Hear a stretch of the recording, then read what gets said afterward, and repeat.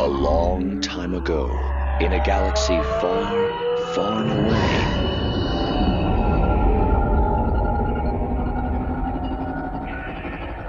You're listening to Star Wars Beyond the Films, the official expanded universe podcast of StarWarsReport.com. There is a great disturbance in the Force.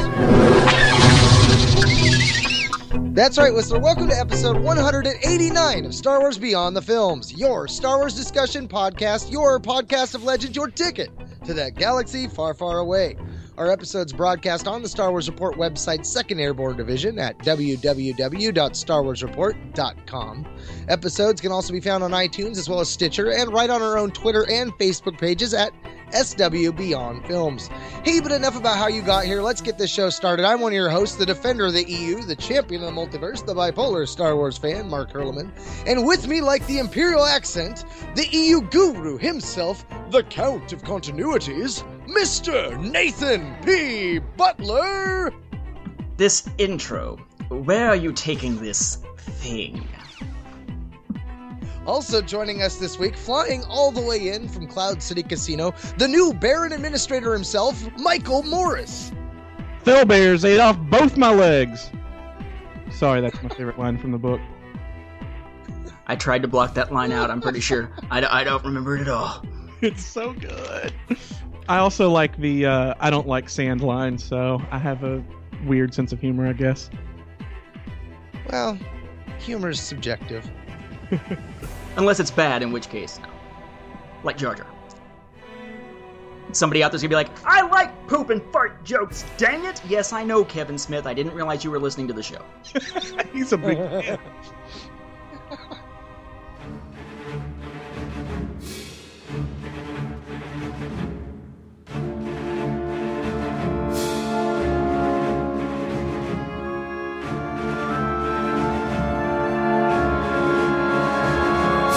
Star Wars Beyond the Films, we ask the tough questions. Questions that have bothered you for a long time, or simple ones that have perplexed you off and on. You ponder about Star Wars, and so do we. This episode, we begin our coverage of Aftermath and the dead, beaten Bantha left bloated and rotting in the room.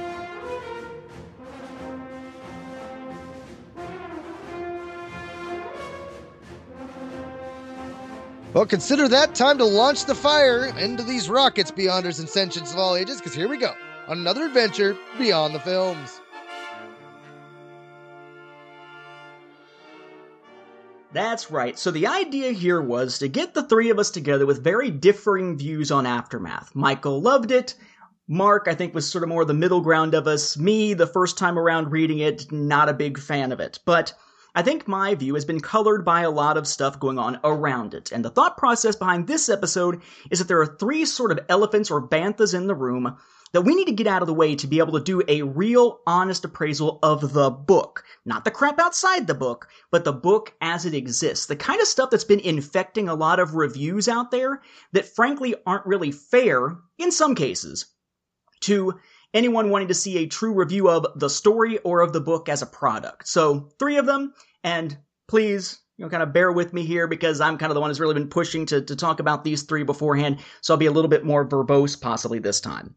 So, number one, the big thing with Chuck Wendig and social media. There was a big blow-up, a big brouhaha on social media with Chuck Wendig, and I think that I should preface this by saying I was not part of it. I didn't get a chance to experience it firsthand by jumping into the fray and throwing any jabs, but I guess because of this show and the timeline had a lot of people posting about it, telling me about it, sending me screenshots of stuff that was happening within these discussions, and it got a little wild and really a little out of control.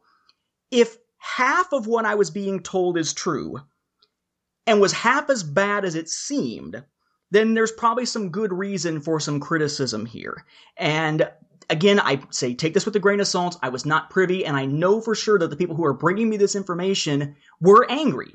So they may have exaggerated at least to a degree. But again, if it's only half true, and half of the stuff is that case, it still bears mentioning, especially because it's affecting some people's reviews. I think the best way to put this would be to make an analogy. That in Star Wars publishing and Star Wars writing right now, Chuck Wendig is essentially Donald Trump. Let's take Donald Trump and sort of break this down, what I mean with this. Donald Trump, those who know him and get a chance to talk to him in person, people who talk about him on the radio and whatnot that I've heard more recently, talk about him in person, one-on-one, being a funny guy, a gracious guy, a smart guy, and a charitable guy, a good person. But that's not who you get when he's on the campaign trail much of the time. That's not who you get when he's on The Apprentice. Most of the time when he's in public, he has developed this persona for himself called The Donald. Capital T, capital D, The Donald. The Donald is not that guy. The Donald is abrasive, arrogant, combative, not necessarily a person you'd want to be around, and he seems to be utterly incapable of taking rational criticism. For instance, you take the first GOP debate, and that's Republicans, for those of you not politically savvy, and he gets a question about some of the things he's said in the past about women. And rather than addressing it, he winds up getting angry and then going off eventually in social media about how, well, Megyn Kelly asked that question not because it's a legitimate point, but because she had blood coming out of her wherever. Obviously intimating that she asked the question because she was an angry woman on her period. He goes to Carly Fiorina, who starts picking apart his business record and talks about her business record and then says, and look at that face. Could you see that face as the face of the United States? Ugh, basically calling her ugly. Okay? He did not respond to the actual criticism or the actual issues. He instead attacked. And what does he do in the wake of those attacks as things start to get ugly? Not to make a reference back to what he said about Fiorina. He comes out and sort of tries to deflect. He comes out and basically says, well, y'all are stupid, right? When I said about blood coming out of her whatever, I meant her nose, her eyes, her ears. Only a deviant, his word, out there in the audience would think I meant her vagina. Seriously. Carly Fiorina, what I meant was her persona. And as he said in the second debate, she has a lovely face, she's a lovely woman, and so on and so on. Just sort of not really taking that kind of responsibility, and it just becomes this thing surrounding this persona of his that makes things out to be kind of a mess. Whatever he may be outside of that, behind the scenes, that's not what we see. Instead, we get the mess a lot of times, and it colors the way that people look at him, and now as a presidential candidate, his candidacy. Let's roll this back to Chuck Wendig. Chuck Wendig, when you talk to people who have talked to him in person, seen him at conventions, done interviews with him and such, he seems to be a decent individual. A funny guy, albeit a sarcastic guy, but what Star Wars fan, sci-fi fan isn't at least a little bit sarcastic, and a very personable individual, a funny guy. But you get him onto social media, and on social media he seems, and this has been something talked about by people who have been following him on social media for a very long time, I have not, he seems to have developed a persona there that is different than the actual Chuck. Call it the Chuck, as opposed to Chuck Wendig, just like we have the Donald to differentiate here. And the Chuck, not regular Chuck Wendig, the Chuck is arrogant, abrasive, and combative, and seems, at least in those cases, to be somewhat incapable of handling criticism. Now, granted, there were people blasting the book for things that had nothing to do with the book, as we'll talk about. There were people posting one-star reviews on places who had never read the book that were posted before the book ever came out. There are also, as he tends to say, that, well, all of those people were people who hadn't read the book. Go to places like Amazon and take a look at the one-star reviews. Most of them have specific details and are verified purchasers of the book. But that's kind of neither here nor there. It's just part of like the rumbling going on in the background. But he gets a lot of criticism, gets a lot of flack, warranted and unwarranted, on social media, and decides, instead of just sort of taking it in stride, to respond. And his legions of followers also respond. I would refer to most of these as sycophantic followers because to their eyes it seems like he could do no wrong and no criticism of the book is justified. Out of the brouhaha that comes out of this, back and forth and blasting and such on Twitter, blasting back and forth on posts on Facebook, a lot of BS starts to bubble up. And between Wendig and the followers, or the Chuck and the followers, you wind up with this sort of back and forth that is most of the time not actually about specific criticisms of the book. The specific criticisms like the writing style and such aren't being addressed. For the most part, the one time I really saw a direct addressing of the whole present tense thing, it was prior to the book's release when the present tense prologue was released, and the response from Wendig was basically, can't do anything about it now, suckers! to paraphrase. But in this back and forth that comes out, a couple of things bubble to the surface as these ad hominem attacks on fans. Two main reasons why people might not like Aftermath. Number one, well, you're just EU lovers. You're Legends lovers. You love Legends. And because this book isn't Heir to the Empire by Timothy Zahn, and your beloved Legends continuity isn't the continuity anymore, you're just blasting the book for that reason. There's not actual things to be critical about. You're just a Legends lover. And my favorite, number two, well, see, there are gay characters in this book.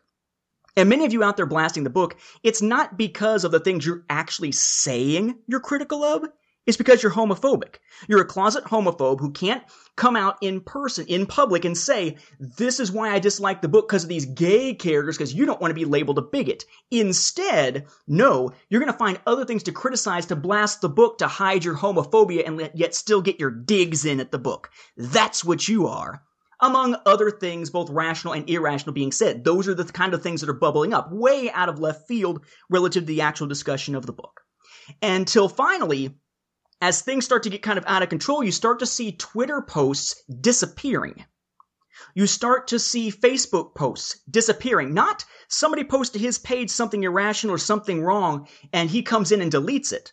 But a post is made, a back and forth is had, the digs get in, and then, oh crap, people might be looking? Delete. Sanitizing feeds.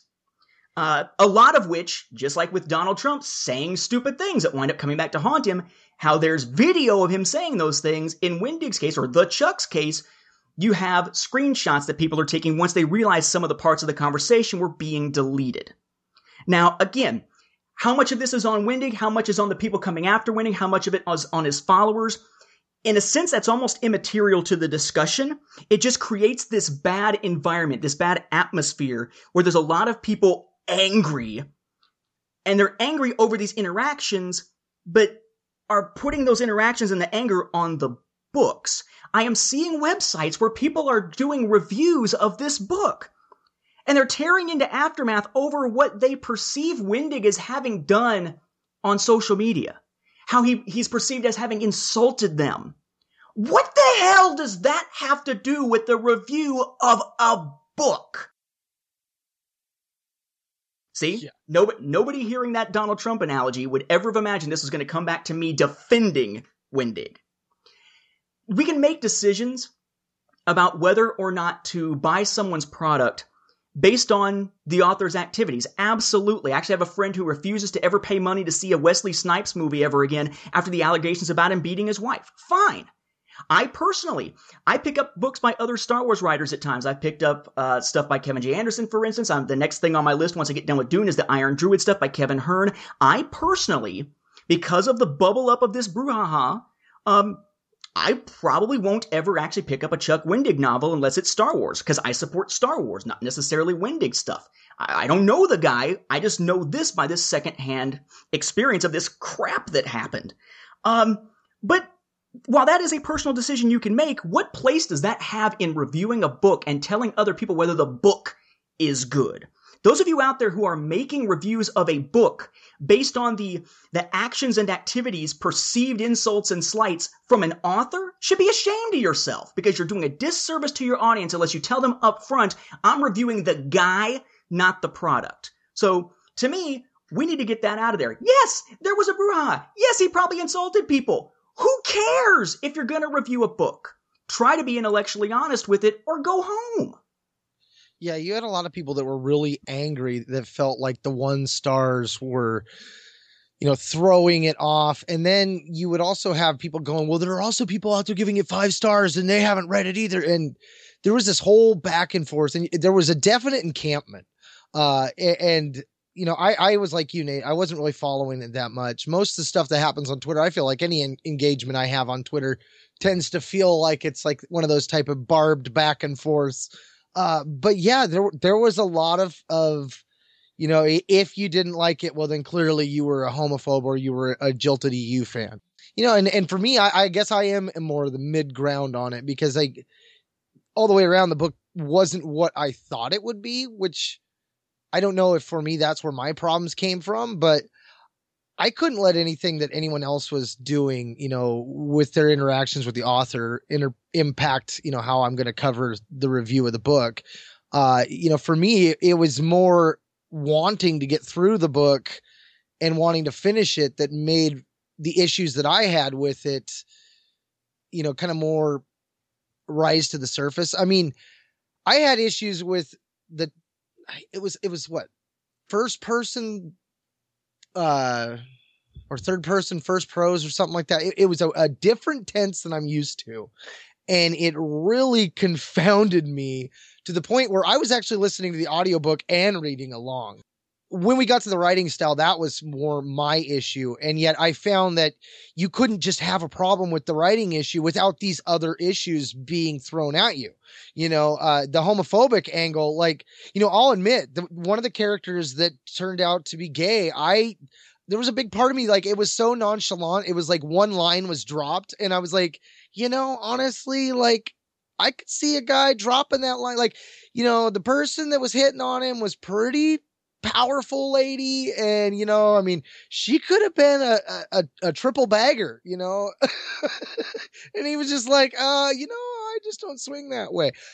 So it was one of those things where it could have gone either way, but the encampments really, it felt like a political party thing, Nate. You're right in that aspect. It was like you had to pick your camp. Like you had to defend your reasons why you did or didn't like this book. And then even then it was like some people would really go at, whether or not the reasons why you didn't like it or did like it were justified. And that was on both sides of that. It was interesting to be in that position where, I wasn't that invested. I was hoping for a really good story. Honestly, right now I'm in the middle of Battlefront, and that's more of what I thought Aftermath was going to be like in terms of tone of a story. So yeah, I was kind of like tail spinning on it. Like I was so thrown off by the other stuff and the outside of the book fandom angle. I was like, time to just check out of social media until I finish this book. Well, so first thing is, and not to say that it didn't happen or whatever, but I actually started following him on Twitter. Now it was after the book's release, and actually even was checking out his blog when a lot of the stuff was going on.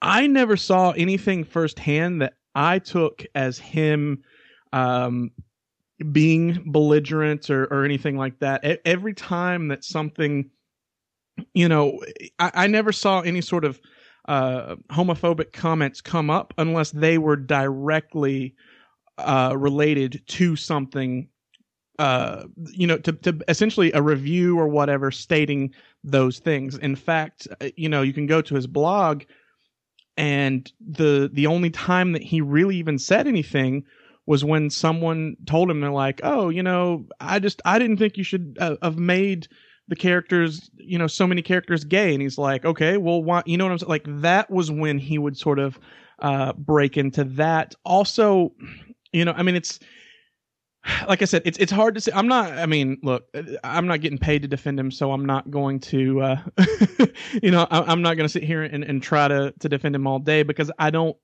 know everything, but I did try to research and look into it and everything. I never saw anything that I felt like was out of line. A lot of it could have been how I was reading his tweets or responses or whatever, in comparison to, how he was saying them. I took a lot of it as that he was sort of poking fun and taking things well. And in fact, that has been sort of the response that I've heard from other people.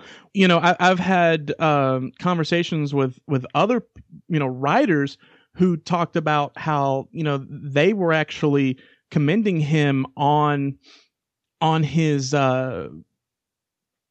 his responses to the criticism and to how unfairly he was being treated and just completely, just being trolled. You can actually go to, I don't suggest it. You can for verification's sake, I guess, whatever, but you can actually go to the Amazon reviews. And it's not just a matter of that he's got a lot of 1-star reviews on the book, which I'll mention that here in a second as well. But if you go and you look at his 5-star reviews, every single 5-star review has multiple comments from people who, and when I say multiple, I mean like anywhere from, I'm looking at them right now and I'm seeing the first one, 18 comments, the second one, 5 comments, the third one, 10 comments. And this is just, it's the same few people going through being like, you're an idiot. I can't believe you like, what, and just attacking people for liking the book. And, and these are the same type of people who were coming at him. I mean, like they, it seems like essentially, because you can go back, you can mark them by most recent to whatever. So you can see that, like, since the book's come out, that's all these people have been doing. They follow everything that he posts on Twitter. They follow every Amazon review, and then they're sitting here just doing it, and they're not very quiet about it either. In fact, the most helpful positive review is actually a negative review, and they were even saying, like, in the comment section that, well, I thought we would do that to get some attention or something. It's like, what? Like, okay, whatever, but they're basically just saying, yeah, we're going in here, we're bombing this thing, like, we're taking action to do this because we don't like it. And I just think at that point, you have to sort of step back and say, okay, this guy is really dealing with a lot. And like I said, it's just, to me, I haven't noticed anything. I felt like he's been pretty classy. He's made a lot of jokes in the places that he could have really, lashed out. And I haven't seen any sort of lashing out. Everything sort of seemed like he handled everything in, correctly. See, I'm one to call for tolerance, but when it comes to the militant fans, they really put a bad spin on whatever they're touching, whether it be militant EU fans, militant, original trilogy fans, or militant anti-prequel trilogy fans. Like, when you have a strategy and you're going militant with it, it's like you starting to blend. Like, we're hardcore fans to the point where, like, you don't necessarily want to tell everybody, hey, come and check out my garage, because some people are going to be like, hey, you're a geek. And while I may embrace that, they typically, by the way they say it, don't. Well, being the quote guy, let me throw a couple quotes in here. One from a Polygon article that characterized all of this, and one actually from something that you'll be seeing from me in a while in the afterword of the third of those Sequart volumes. The first of which, by the way, is out now. I didn't mention that before. We'll have to put a link up on the page or something once I get a copy of the book to show you in my sweet little hands. But on September 8th, Susanna Polo on Polygon did a quick recap of the situation of what was going on with Wendig and pulled an important quote, I think, in terms of the reaction that was going on to the book, because there were some people out there who were bashing the book because it had gay characters in it. It was not one of the major critiques. It is not a majority of the critiques, but it was a hot button issue. So of course it got a lot of attention. And when he responded to it, it got a lot of attention. It certainly is not something where you should see fandom being characterized in that light, though. But this is how it was characterized, including the quote coming from him. It says, that Polo, that is, says, but the news that a major Star Wars novel has a gay protagonist is still controversial in the year 2015. At the moment, Aftermath's Amazon listing stands at 2.5 out of 5 stars, with 1-star reviews making up 40% of those. Wendig himself acknowledges that poor reviews of his book, which aren't necessarily hurting him that badly due to the nature of Amazon's algorithms, likely come from 3 main sources. Note, this is Wendig acknowledging this. 1. Folks who have issues with his writing itself. 2. Folks who have set themselves up to dislike the new Star Wars canon out of love for the old defunct one, right? You're just EU lovers. And 3, folks who are cool with the universe where giant slugs desire to sexually enslave humanoid women, but not where men dare to casually mention their sexually romantic feelings for men, right? You're all just homophobic. Naturally, some of these points are more defensible or understandable than others, and Wendig had some choice words for that last group in a recent blog post about his experience launching the book. Not the only time that somebody working on the Star Wars universe has thrown down the gauntlet on the insensitive lately. Here's his quote from the blog, and I think this is a relevant point to bring up for those tiny fraction of Star Wars fans who were attacking the book for the gay characters. But again, characterizing this as a major source of the attacks on the book or criticism of the book, I think is disingenuous.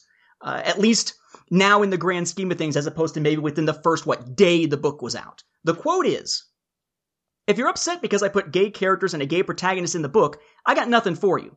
You're not the Rebel Alliance. You're not the good guys. You're the fucking Empire, man. You're the oppressive totalitarian Empire. If you can imagine a world where Luke Skywalker would be irritated that there were gay people around him, you completely missed the point of Star Wars. It's like trying to picture Jesus kicking lepers in the throat instead of curing them. Stop being the Empire. Join the Rebel Alliance. We have love and inclusion and great music and cute droids." And I think that makes a good point, that these are not meant to be things that are supposed to divide, and yet sometimes we allow it to. Sometimes there are people who want to take that, some level of bigotry in some form or another, and go after it. Although I would argue that there's a point at which, if you're trying to make things diverse, do you overcorrect? This book had more gay characters in it than most Star Wars books, and percentage-wise, more so than what one would expect from a general population distribution if we're using the world as it stands right now, and we're trying to see that reflected in the book. Now, what I said, or what I will say, I guess, in the afterword, I think tries to put this in some context, says it's a saga that brings us together. We challenge each other's views on forums, argue, hopefully with intellectual honesty, our perspectives on writers, stories, and whether person X was right for role Y in product Z. We express ourselves creatively, translating our love for this fictional universe into websites, podcasts, fan films, and more. We get wrapped up in the sweeping scope and the smallest minutiae of Star Wars. We must remember, though, as we interact with each other, especially online, that this is primarily about entertainment. It is a hobby, an escape. Try not to take things too personally. Even love can drive someone to take weight onto their shoulders that ought not to be there. If your Star Wars fandom is causing you an excess of stress, try to take a step back. As I'm fond of saying, if your fandom is stressing you out, you're probably doing it wrong. We love Star Wars as an escape from the stresses and frustrations of everyday life. Making it a source of either would defeat the purpose and endanger the very love that draws us back to Lucas's universe every day. In the end, your Star Wars experience, for good or ill, is whatever you make it. Exhilarating, frustrating, relaxing, or maddening. Just remember that Obi-Wan may have been talking about the Force, but he could easily have been talking about our love for the saga. It's what surrounds us in the Star Wars community. It penetrates us on deeper levels than we might often be willing to admit, and no matter our differences, it binds fandom together. Yesterday, today, and even in uncertain tomorrows, it will be with us always. It drives me insane when people try to use Star Wars as a platform to attack. And while that is BS that people were attacking the book for those reasons, I find it equally as BS that it would be characterized as, of the review, 40% are these three types. I would bet you that of those 40% that are those three types, the smallest of those three within that 40% was this, and yet it gets characterized as if somehow Star Wars fans, by and large, that are attacking the book, you must be homophobic. Oh, it's like that boycott episode 7 thing. I mean, that quickly became, it's those EU fans. It was like, no, it was 3 trolls that got everybody really pissed off. Right. So, I mean, I want to say I think it's unfortunately from what I've seen, unless it's a situation of the same people are going in and posting as different people, which I think is happening a lot. So that it could be like one guy who really hates gay people and he's making up a bunch of Amazon accounts, and going into, like I said, blog tweets, whatever. So that's possible. It could be just one guy. But unfortunately, I've seen way more people being upset by it than what I would have expected, and that's kind of frustrating. But no, it's not. If you were to break 40% up, split into 3 parts, no, it's not equal at all. I will say, however, it seems to me from how you're reading it and how I remit, because I did read that blog post, it seems more like this is her painting this picture than him. If I remember correctly, he actually addressed the different things in the blog post, kind of just going through saying, hey, here's some stuff. And essentially he said, look, if you don't like the book, that's fine. But if your problem with the book is there's gay people in it, well, then I've got nothing for you. So it was sort of broken up differently. I think, unfortunately, for quote unquote, good journalism, that she's potentially work this around a little bit to make it seem like it's a much larger issue and much what I'm saying. It basically, it seems like she's trying to make it like that's a bigger issue with the book, or that more people have an issue with gay people in the book than what actually do. Sorry, I butchered that. Clickbait, basically. Exactly. Come to our webpage and read about the outrage as opposed to actually being part of the outrage or there actually being outrage. Exactly. 100%. I think that Mark really hit the nail on the head comparing this to the boycott episode 7 thing. I think that, unfortunately, these are things that happen with our current state of journalism. That it's become, like you said, it's more clickbait journalism now. And, people are like, oh my God, look at all these people tweeting about being outraged. It's like, well, where's the stuff that they're outraged about? We couldn't find. It's like the outrage too that surrounded the Bring Back Legends group at Dragon Con. They were going after Aftermath as, this is just bad. It's not worth replacing the EU, which is a bad way to go about it anyway. I mean, if you want to hashtag continue Legends, you want to do it together. But there was a lot of people disrupting. But aren't they disrupting panels and being complete asshats at Dragon Con? Yes. Well, that's just it. There was a group that was doing it, but there were a lot of people that were trying to tie those people into the group that was dogging on Wendig and stuff. I mean, there was a lot of different things going on socially at that time that were all kind of hinging on this stuff. I mean, for example, Wendig's book was dropped in the middle of that Force Friday where they dropped the other 20 books. And it wasn't like, oh, hey, by the way, these 6 books are the ones you want to get first. It was like, Aftermath was really the only one really being pushed because it was Del Rey's book. The rest were all Disney publishing books. So it was like, it fell in the midst of all that. I mean, there was a lot of different factors going on with whether or not the book succeeded or failed. Well, I can tell you, and I know this, secondhand, I guess, but from an extremely reliable source, that yes, those were actually connected, Mark. The people who were disrupting the panels and being, as Nathan said, asshats, were also the people organizing, basically a campaign to try to, a campaign against Aftermath and Wendig. That I know for a fact because one of them actually approached the other host of Cloud City Casino, Bruce Gibson, and was basically telling him of the plan and what needed to happen and how to join up and how to See, Bruce's interaction with them was an interesting one because everyone else I had talked to about it was really ticked off. And Bruce was like, well, yeah, they asked me a few things. He's like, I wasn't going to do it, but he was kind of like, I could see where they were coming from, but there was a definite, that militant side of things and that really chafed people. And then because of all this other aspects of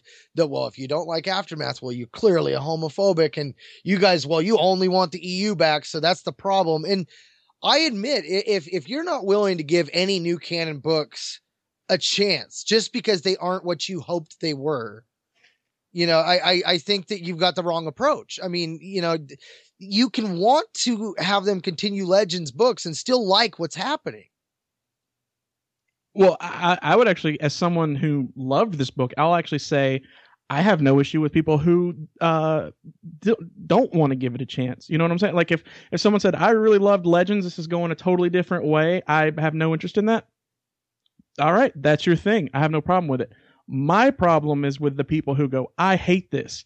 And I hate anyone who loves it, and I hate all of you, and I'm angry, and this is what I'm going to be doing for the next 3 months, is just spreading the hate. And it's just like, dude, you are not helping anything, including yourself. Like, get another hobby or something, something to let off the steam.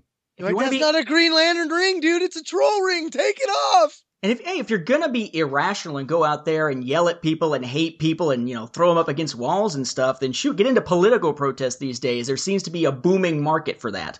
So I guess we could say that in terms of just the interactions that happen thanks to the internet now, something that wouldn't have happened, 50 years ago, that it was sort of a perfect storm of things that could have gone wrong in terms of discussions around the book. And that perfect storm became a perfect, Mark will have to censor it again, storm. Number 2 of the elephants in the room, the writing style. Now, this, I think, is a valid criticism of the book if you are reviewing the book as a product as opposed to reviewing the story. Chuck Wendig's writing style, not gonna be for everyone in this book. Most Star Wars novels, heck, most prose fiction novels these days are written in what's called third-person limited past tense. Third person because it's spoken as somewhat of an omniscient narrator, right? That's above everything. It's not saying I did this, that's first person. It's not saying you did this, that's second person, like So You Want to Be a Jedi that was recently released. Instead, it's he, she, it, they did such and such. It's limited perspective in that it's limited to, in the narration, when the narration is focusing, say, on Luke, it can only focus on what Luke knows. So a limited perspective couldn't have Luke prior to The Empire Strikes Back and have the narration talking about how he's the son of Darth Vader. He doesn't know it, the narrator can't know it. Whereas unlimited perspective, yes, you can. Like Beware the Power of the Dark Side that was recently released. That is third person unlimited. We kind of got our brains around that sort of thing. But then you throw in past tense versus present tense versus future tense. He writes in third person, limited, present tense. So it's not he ignited his lightsaber, it's he ignites his lightsaber. It's all as if it's happening right now. It's the kind of writing that you would get usually in a guidebook. Heck, even my Star Wars Timeline Gold is written in present tense because that's how guidebooks and chronologies tend to be written. Encyclopedias tend to be written. Fiction tends to be written in past tense. So it feels odd. It's something that sounds like somebody's telling the story out loud when a lot of times storytellers tell that in present tense to build up suspense. And that rubbed people the wrong way. When the preview from the very beginning of the book came out, it rubbed people the wrong way. Chuck Wendig's response was, it's too late to change it now, suckers, or whatever it was that he said. It's something I think that gets easy to deal with once you get further into the book. You just kind of get used to it, but it is jarring at first. It is something that seems to be easier to deal with as audio. Listening to the audiobook of this was a lot easier to deal with because it was like someone was telling you a story, which is one format where present tense is often used. That's one thing.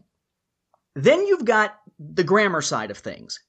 If you're someone who is particularly educated, maybe a teacher, for whom grammar makes a difference in sentence structure and the way messages are conveyed through sentence structure matter to you, or if you are a grammar Nazi, which is the more negative way of saying it, this book is going to drive you effing insane.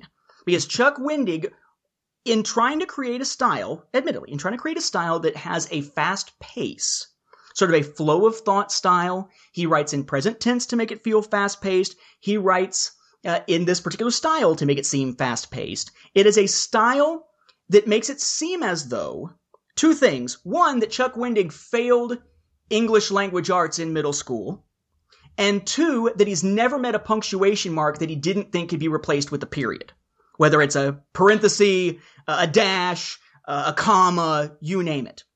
The book is absolutely littered with incomplete sentences, dependent clauses that cannot exist on their own, just sitting out there by themselves, like, for instance, because he went to the store. That's not a sentence. Yeah, but it says he went to the store. Damn straight it does. That would be a sentence. Because he went to the store is a dependent clause that needs something with it. That is a sentence fragment. Or something that just says, happy, period. That's a sentence fragment. He writes a lot of the book in sentence fragments and in the less offensive but still grammatically incorrect form of frequently starting sentences with conjunctions. If you have a conjunction being and, or but. If you have a sentence like, we like chicken and we are having it for dinner. That's, we like chicken, we are having it for dinner. Two sentences, you want to combine them, you add a comma, and you add the word and, or it might be or but. That's how you make a compound sentence. He doesn't do that. He instead will use the first sentence, and instead of using the second sentence as a sentence, he will put the but or the and or the or in front of it and start the sentence with a conjunction, which is, again, incorrect grammar. It's common usage, but still incorrect grammatically alongside everything else. I want to give you an example of this from the first page of the Coruscant section and then give you some numbers coming out of that section. Okay? So we start Coruscant. It says, then Monument Plaza. I'm assuming that we can't count then Monument Plaza or either of those as sentences. they're kind of like taglines in Karen Travis's stuff, so we'll let that go. So, first chunk of the first page. Chains rattle as they lash the neck of Emperor Palpatine. Complete sentence. Ropes follow suit, lassos looping around the statue's middle. So far so good, another complete sentence. The mad cheers of the crowd as they pull, pull, and pull. Nope, that's not a complete sentence, that is one long noun. The mad cheers of the crowd as they pull, pull, pull, pull. The cheers do what? Disappointed groans as the stone fixtures refuses to budge. Yep, another incomplete sentence, another fragment. But, starting with a conjunction, then someone whips the chains around the back ends of a couple of heavy-gauge speeders, and then engines warble and hum to life. The speeders gun it, and again the crowd pulls. Again, you can add a bunch of stuff to it, it's still not a complete sentence. The sound like a giant bone breaking. Again, not a sentence, that's a subject. A fracture appears at the base of the statue. Yes, way to go, complete sentence. More cheering, not a sentence. Yelling, not a sentence. And, also not a sentence. Applause as it comes crashing down. Again, not a sentence. The head of the statue snaps off, goes rolling and crashing into a fountain. That actually is a sentence. Dark water splashes. Yes, a sentence. The crowd laughs. Hallelujah, 3 sentences in a row. So I did a little experiment with this 2 pages, half a page, full page, half a page, so 2 pages. And in that 2-page stretch of this opening, he has 59 supposed sentences, 37 of which, or 63% of which, little less than 2/3, are actual complete sentences. 16 of them are sentence fragments, or 27%. And 6 of them start with conjunction and are therefore incomplete or at least improper grammatical sentences, about another 10%. So 63% complete sentences grammatically correct. 37% incorrect. For a professionally published novel, that is insane. As a ratio, less than 2/3 fine, more than 1/3 screwy grammar. I know it's meant to convey a style for pacing, but it's incredibly effing jarring to anyone who cares about or understands English, grammar, and proper usage, which is again why I would suggest listening to this as an audiobook, because this is something that's harder to get past than present tense is. And when you listen to the reader of the audiobook, he's using the pauses the way they're meant to be. Oh, that's a period, but it's actually being used like a comma? He'll read it as if it's a comma, or a dash, or parenthetical, whatever. But it makes a mess of the prose, and that's one of the things that a lot of people were criticizing about the book. And grammatically, tense-wise, it's a style, but it is a valid place of criticism. If you want to criticize the story, it's not valid. If you're criticizing the book as a product, or reviewing it as a product, it is. I think one of the things we need to do, now that we've acknowledged it here, is not let that be part of our criticism or our review of the book itself, because we want to focus on the story in the second of these 2 Aftermath episodes, not focus on the product. But product-wise, it's incredibly jarring. You were saying before that it's not actually first-person Wendig's style. You were saying it's third-person limited present tense. Right. First person requires it to be like, I did this, I did. First person is Heir to the Jedi or I, Jedi. Mm-hmm. Okay. See, that's, and that, I think, too, came at a lot of the arguments that some people were just, they would automatically dismiss, like, oh, well, you just don't understand how first person works. And, when you were explaining that it was third person and there were different tenses, past tense, present tense, future tense, I was like, my brain did a little blast out the side, and I was just like, jaw hanging. Taking you back to school. Yeah, dude. I was just like, oh man, I must have been sick that week. Like, I don't know. I love it's okay. It's okay if you were sick that week. So was Wendig when it came to the periods and the commas and stuff. Low blown. And yet accurate. Well, accurate about the use of the periods. I don't actually think he was sick that week before anybody bitches.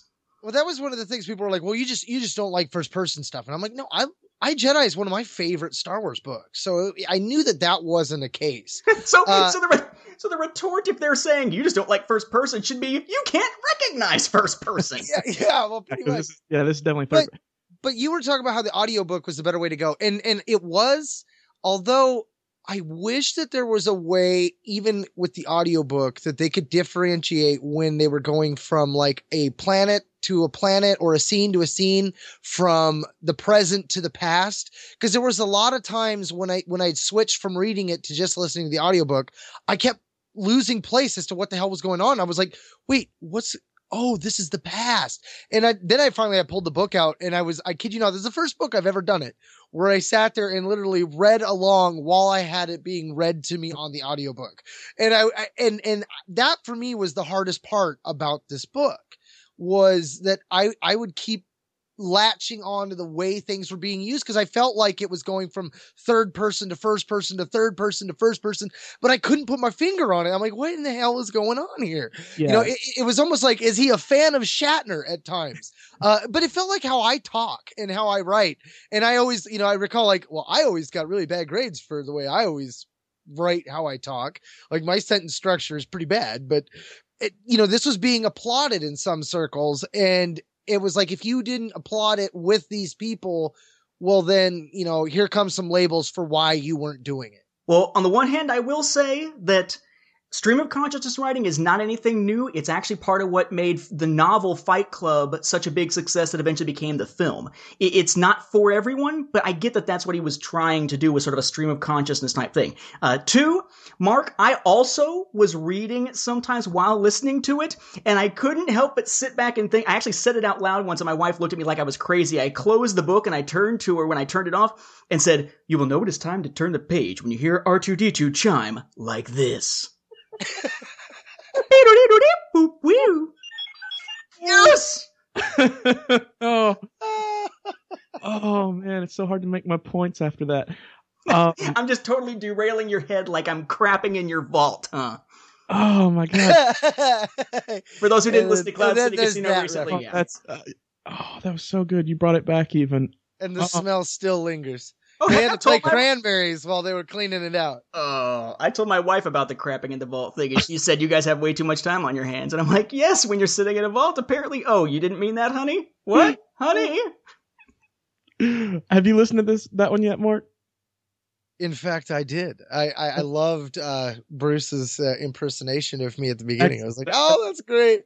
That's what I wanted to ask. It was freakish. It was like, even I was like, Mark? Is he playing something from the episode? See, and I got one in the other day on Star Wars Report for Jason. I was I did Jason Hunt. He does such a great Gandalf, so I just was trying to go with as best Gandalf as I could and tried to put a little Jason-esque to it. And everybody was, oh, you did a good job. Well, I was really trying hard. Beautiful. Okay, so Michael, before we get to the third of the points, your thoughts on the whole writing style thing, because I know you were much more of a fan of this book than we wound up being. Yeah, right. I remember being like jaw on the floor when I got your first text about this. You're like, this may have just bumped my favorite book. And I was like, wait, what? Yeah. Say that again? Right. Well, so there's a couple things that I wanted to kind of make on that. Now, you'd mentioned kind of being confused with the person, like first person or whatever. That kind of goes to that limited, like Nathan was talking about, because the thing that I like to kind of compare it to is, because it is narrative.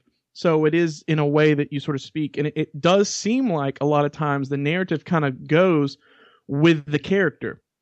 So for instance, a lot of times the narrative almost feels like a first person or like being within the head of, say, Timon, like it's a little more immature. The narrator knows what Timon knows. So that kind of, I think, may have been what may have been tripping you up with the first person part. Mm-hmm. But for me, so here's a little thing to kind of explain why I'm more okay with it. First off, bringing up, Stream of Consciousness Fight Club. I actually really like Chuck Palahniuk, or as I call him, Chucky P. Funny that they're both named Chuck. But anyhow, it's actually something I really like the writing style. But my background is, I studied communications and media studies, which essentially is like, it's basically journalism, because they didn't have like a little journalism track or whatever. But anyhow, point being, I had to learn to read and write in a lot of different writing styles for that, because we would write press releases, and we would have to, write in, I had to actually learn different MLA, and I can't even remember the other one. I'm just like, which one am I writing in this week? Which book do I need to pull out to make sure I'm doing it right? So I've had to kind of, like I said, be to learn to read in different writing styles and stuff. And, I even kind of think back to, like we're talking about with a first person limited or a third person limited, kind of how this kind of thing kind of goes back to Mark Twain of like, yeah, he was sort of doing it, but because it was in more conversational narrative, he would use that. He would use incorrect grammar, and so he is like, I get what he's doing, though sometimes I'm kind of like, well, you could have even used it here. For instance, when he says, the mad cheers of the crowd as they pull, comma, and pull, comma, and pull. I'm like, well, to me, I would have actually done that as the sentence fragments, because to me it's a different. It's not pull and pull and pull. It's a pull, So that's how I read it. I like his style. Like I said, it definitely adds urgency, and it also plays to that limited. Once again, you get the information as it's actually happening, as opposed to them just kind of telling you along. Does that make sense? Yeah, it does. It does. The only other aspect of the style is the way the interludes were used. At times, I kind of felt like they were interrupts, but then I remind myself that this book is book 1 of 3 books. And so I don't necessarily know how Chuck plans to build off this first book. Because in a lot of ways, this first book reminded me of the Tales of books. I'm a fan of some of the Tales of stories, and I like the concept, but the execution of all the Tales of books haven't quite been my jam. And so, I kind of felt like that was probably why I wasn't really liking the book overall. And I included that in with his writing style. It just felt like at times I felt like things were fractured. Like it was a couple different stories being told. They were just kind of all shuffled together, and there was really no jump on or off. I felt like I was Sam Beckett, and I was jumping from life to life, like hoping to get something right. So I knew when I was jumping again, because it just happened at a moment's notice. Right. And once again, it comes back to preference. I absolutely love the Tales books. I've like all of those. But it's so my thing with that is I really like it. I've been, I've read through the Game of Thrones books, and I enjoy those. The one thing I will say about those that I like, that I had an issue with, were that here with this one, sometimes they could be too short. So, I actually saw one and I'm like, you've got to be freaking kidding me, where there was a chapter, or I suppose it was probably an interlude with Akbar. And when you actually add, the letters to the space, it was maybe a page and a half. It was a total of 3 pages, but, when you start a chapter, you have the whole thing at the top, and then you don't finish the other part. And I'm just like, that's not a chapter, So I did feel like that a lot of times we didn't get to spend enough time in one story before jumping to the next one. So that is one criticism that's, I can totally agree with. I guess sort of to wrap this bit up before we move on to that third point, I get the whole emphasis of using the sentence fragments. I think, though, that sometimes, punctuation matters. I'm reminded of the memes out there, right? I like cooking, comma, my family, comma, and my pets. If that's not in there, it's I like cooking, my family, and my pets. Use commas, don't be a psycho. Or a woman, comma, without her man, comma, is nothing. Or a woman without her, comma, man is nothing. Same words, different comma placement, completely different meaning for them. And because Mark wanted it, Mark, your meme on the uses of the comma, right? We have the standard comma. Bob, comma, Sue, and Greg, right? With the comma with Bob. They came to my house. Or the Oxford comma. Bob, comma, Sue, comma, and Greg. They came to my house. Or the walk-in comma. Bob, Sue, and Greg, they came to my house. Or the Shatner comma. Bob, Sue, and Greg, they came to my house. There you go. There's your Shatner you were asking for, Mark. Or the Jerry comma. Bob Sawyer and Jerry came to my house. Okay, that's just scary. The third point I think on this that we need to make sure is kept out of a review of the story is expectations. I think there's a lot of people when this book was being promoted as the first adult novel set after Return of the Jedi, something we've been waiting for, and when it was promoted as the first big novel in The Journey to the Force Awakens, people were expecting something very different than what we got. I think we're expecting the story of the big three, Luke, Leia, and Han, maybe some Chewbacca action, that we would see what happens on Endor and in the immediate aftermath between the Rebels and the Empire dealing with the characters we saw in the films. Or that perhaps by being part of the Journey to the Force Awakens, it would take place more than a year after the events of Return of the Jedi and continue forward. And instead, what we got was a book based around mostly characters we don't know, that didn't exist before this. We've got Rey Sloane coming back, who's now becoming sort of the constant recurring character in this era, but we didn't really know that at the time. We've got Han and Chewie showing up in one interlude, Leia showing up as a recording, Luke not showing up at all, Akbar being there to sort of kick things off and moving some pieces around on the Rebel side, and Wedge basically as a MacGuffin. So this is not the book, I think, that most Star Wars readers looking into picking it up, who hadn't read the cover text, were expecting this to be, which makes me think that what we have here is kind of almost like a Phantom Menace effect, where the hype was built up for it and people sort of got in their minds what they thought this book was going to be, and when it turned out to be something different, it didn't matter whether it was good or bad. It was different.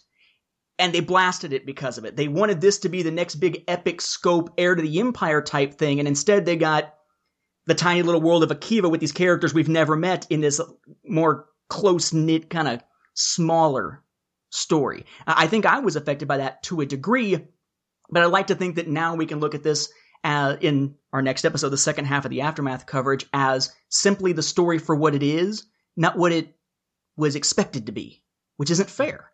Instead, they've got Prelude to Rebellion. What the heck is this?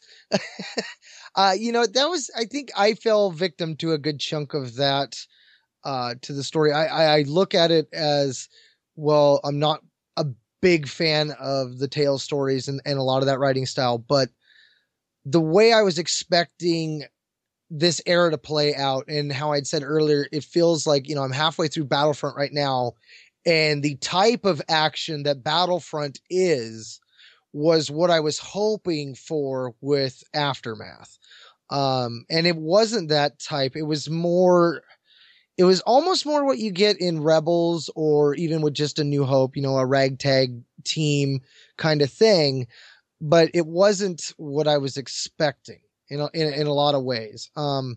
And it wasn't always bad, but it did leave me not feeling like, it's like when you get a gum where you're like, okay, I have no real feeling on this gum one way or another. It's just gum. It's not like the most flavorful. It's not bad gum. It's lasting for a while. That's about it. And that's really, for me, that was the thing, was the book just lasted forever. I mean, I was going back and forth from the book to the audiobook to doing both. Just, it became a goal just to get through the book so I could get into Battlefront at that point, because Battlefront had came and I was still struggling through it. And I wasn't expecting that. I was expecting this book to be one of the ones I was going to grab and just be bam right through.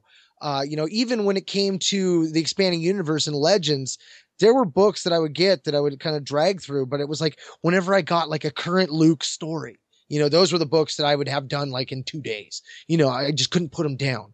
And so far, I haven't got that. Like there have been really good books in the new canon stuff, but there hasn't been anything that I have not been able to sit down where I have literally read it in, a 28 to 48 hour time frame. Yeah. So the one thing, too, that, and a lot of people also, as far as expectation, expected to get everything from Return of the Jedi to The Force Awakens. Mm-hmm. And that's not the case, because they're like, well, it's supposed to be the journey. Well, every journey has a beginning, and that's where we are. So I think that was kind of part of it too. A lot of people were just like, what has this got to do with The Force Awakens? And it's like, well, wait and see. And if the answer ends up being nothing, you know, I mean, we're going to have to get through 3 novels. And if the answer ends up being nothing, then okay, accurate, fine, go for it. But right now it's like we still got to wait and see, right? As far as, you know, Luke, Leia, and Han not being in there, I knew that going in way ahead of time. And, you know, the only thing I know to say is, you know, read ahead as far as, you know, find out what the book's actually going to be about, read the synopsis. But, you know, that's, I mean, I understand that, you know, and I don't even think it's so much that. I think that, you know, there were people who weren't expecting that, but when you really think about it, Star Wars has been kind of known for, and you know, it's the one thing of like, well, what's Star Wars? It's the Jedi people, right? You know, I mean, the last thing in the you know, in the Legends universe that were being written were, you know, the what New Jedi Order, right? So it just kind of basically become Jedi, right? And then when you turn around, it's like, nope, no Jedi here. I can see people who've been used to that and that being something that they love and going, well, this was lackluster, you know, like this. Where's the Force powers? Where's the noodle scooters? No, I know that's not what they were looking for, but but you know what I'm saying? Like I get that. For me, I personally, and which, like I said, made me fall on the total opposite end of the spectrum, was that I'm a little worn out from Jedi. I'm just like, let's chill on the Jedi a bit. So that's why this book felt a lot fresher for me personally. So nice. Well, you know, you mentioned when people were asking about that tie-in, I think it's one of those missed opportunities for Star Wars Insider or StarWars.com. You know, they did at the Star Wars at Del Rey panel at Star Wars Celebration, Jennifer Heedle had mentioned that, you know, there was going to be very subtle tie-ins. There wasn't going to be anything major, that people weren't going to be grabbing the books and being spoiled. It was going to be more the opposite, that you would be getting details about things that would be in the movie. But when you see it in the movie, you'll be like, oh, that's what that meant. But it applies to the book, not to the movie. And so they're tying it from that direction. They're very, very conscious about that. But I think that there was a missed opportunity that they didn't share that with the rest of the fandom, because that was a lot of people's reactions too, was they were expecting that checklist of, you know, well, this is the state of things and this is where we're going. And it was going to have a clear lead out to something else, which, you know, I remember as I was in the first 1/3 of the book, people going on about who's that mysterious character at the end and all this hoorah. And I get to it and I'm just like, oh, what the heck was that? Like, you know, I got to it so late to the game. I'm like, hey, anybody, you guys ever talk about how cool that was? Who is this guy? What the hell is going on? I talk about it now. Yeah, I'm like, dude, I'm at the prom and there's nobody here. What's going on? I know what you're talking about, brother. Well, you know, it's kind of like you mentioned how their approach to tie-ins with this. It's almost as though this is one of the Tales books, as mentioned, the Tales anthologies written before the movie came out. We're going to give you all kinds of background on Momaw Nadon. Hell yeah. And then you get to the movie and you're like, oh, he's the one guy in that one scene. What? It's like right now, it'll be out by the time this episode comes out, of course, but I just got one of those NetGalley early copies of an ebook that comes out tomorrow that describes the background of one of the film characters, a background character, presumably in The Force Awakens. And I don't know if it's going to actually wind up meaning anything or not. So I guess last thoughts here very quickly, because we do have to record the other episode at the same time tonight, ladies and gentlemen. We're going to be very pithy. Non-spoiler review thoughts. My thoughts would simply be this was not the book that we expected. It is not a book that is easy to read for those who are thrown off by the style of it. I would certainly suggest the audiobook instead. That said, it's a decent enough book. It's a decent enough read. It sets up an interesting mystery at the end. And while I don't think all the main characters got enough depth, there are a few characters that grew on me enough by the end of this that I hope that they do show up in future books. I just hope that in the future, It is the main story that is interesting to me instead of all the interludes, because I much would have preferred a book of those interludes than the story that we got with Aftermath. You guys? I went back and forth with that, with wanting the story of the interludes and not. There was a weird balance to it, which is where I'm very curious as to where it goes from here. There were characters in there that I did enjoy. Mark Thompson's reading of Bones, especially Mr. Bones, was awesome. Love that character. I know, Michael, you were talking about making a custom one. So, I mean, there's that angle of it. There were a lot of really cool characters. And I like the aspect that, they brought back Sloan. Like, we didn't, like you said, Nate, with this other book, the ebook one that we've been given to us, we don't know if these characters are going to be important. We didn't know when we were reading A New Dawn if Sloan was going to come back then. So to have that character come back and have that character have a more important role, a more relevant role. And when you think about the fact the back cover says, trapped on an isolated world, a desperate group of rebels is all that stands between the galaxy's freedom and the Empire's fury. And when you think that at the end of it all, Sloan, who is obviously the Empire's fury, doesn't sound like a good stand when I stop and think about it. So, I mean, there was a lot of cool things about the story. The execution for me didn't quite work out, which we'll get to in our next episode more. Okay. Yeah. So for me, like I said, I had no issues with, like I said, the things that we've kind of covered in this personally.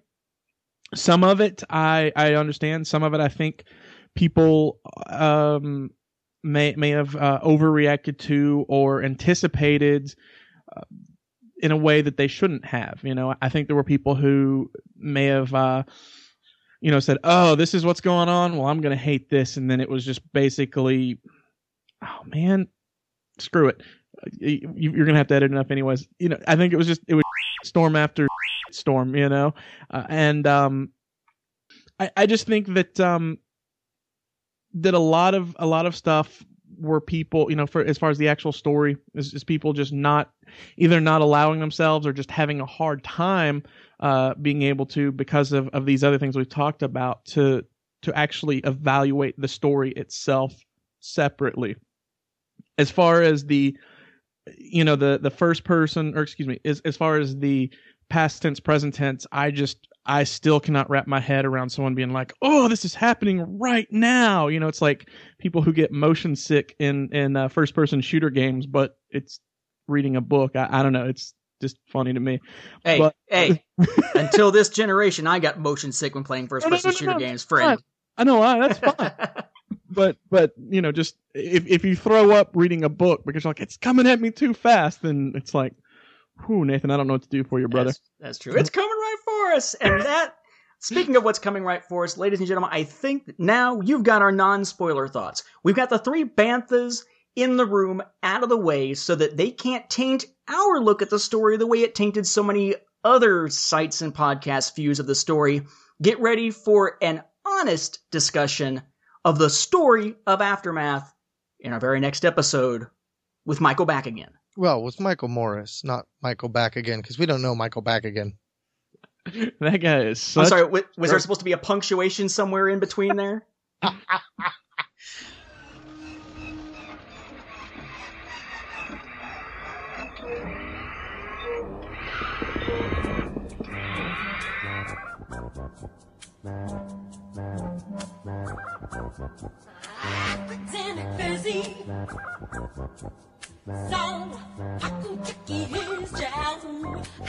Now that about wraps up this episode of Star Wars Beyond the Films. We'd like to thank you once again for hanging around with us as we ponder on, sharing our fandom.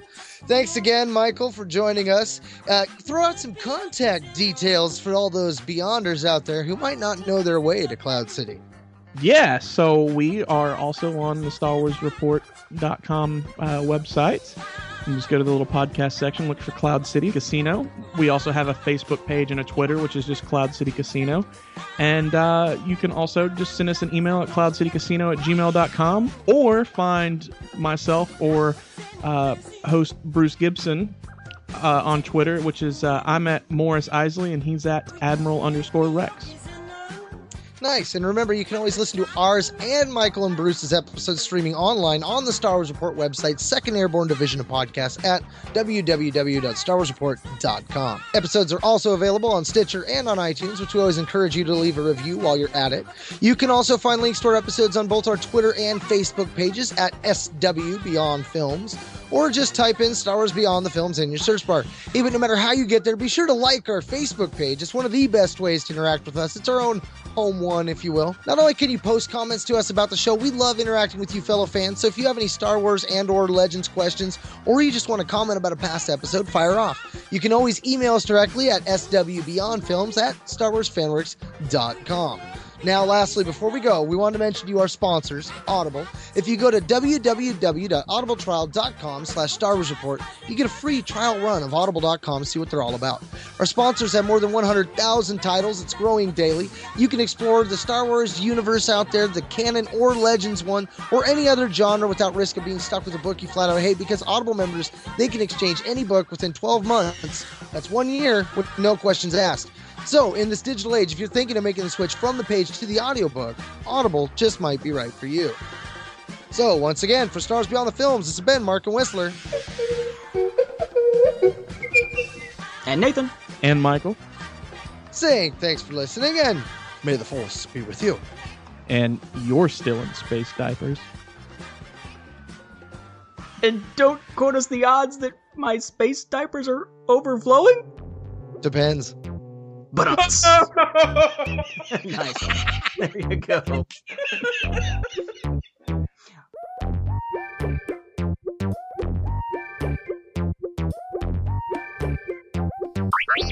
Naturally, some of these points are more defensible or understandable than others, and Wendig has some choice words for that last group in a mute!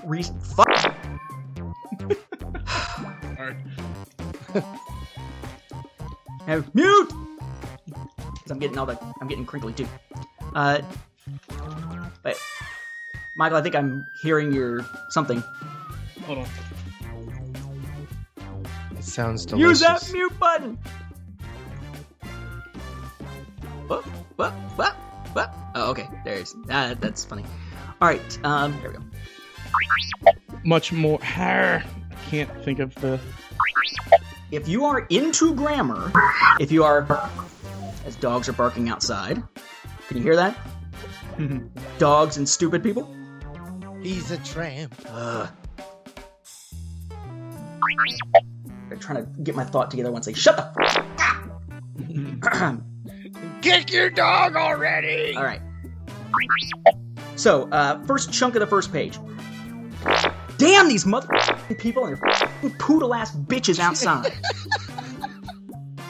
Go smoke your weed and weed up the smell of our laundry room, you assholes. Stop being outside the f***ing window this time. Whoa, I'm trying to read along. And what page is this again? This is page 7. No, that's what I'm using. I don't see... Are we sure we're in the same book? Because I don't see... Go smoke something else, you mother... No. You ass. Okay. Alright, so here we go. I couldn't resist. Alright, chains rattle as they lash. The sound like giant... God damn it. You can write it, Wendig. I can do it. You just can't speak it. That's the thing. It's hard to read whenever it's like this. Let's try this again. The sound Wait. You got to adopt Shatner at some point. No, not this one. You know, kind of how, what's that asshole's name? Damn it, Huck Finn. Mark Twain. Sorry, I can't get my thoughts together. Oh, and I guess to say that I'm Michael. Yeah, say so, and Michael.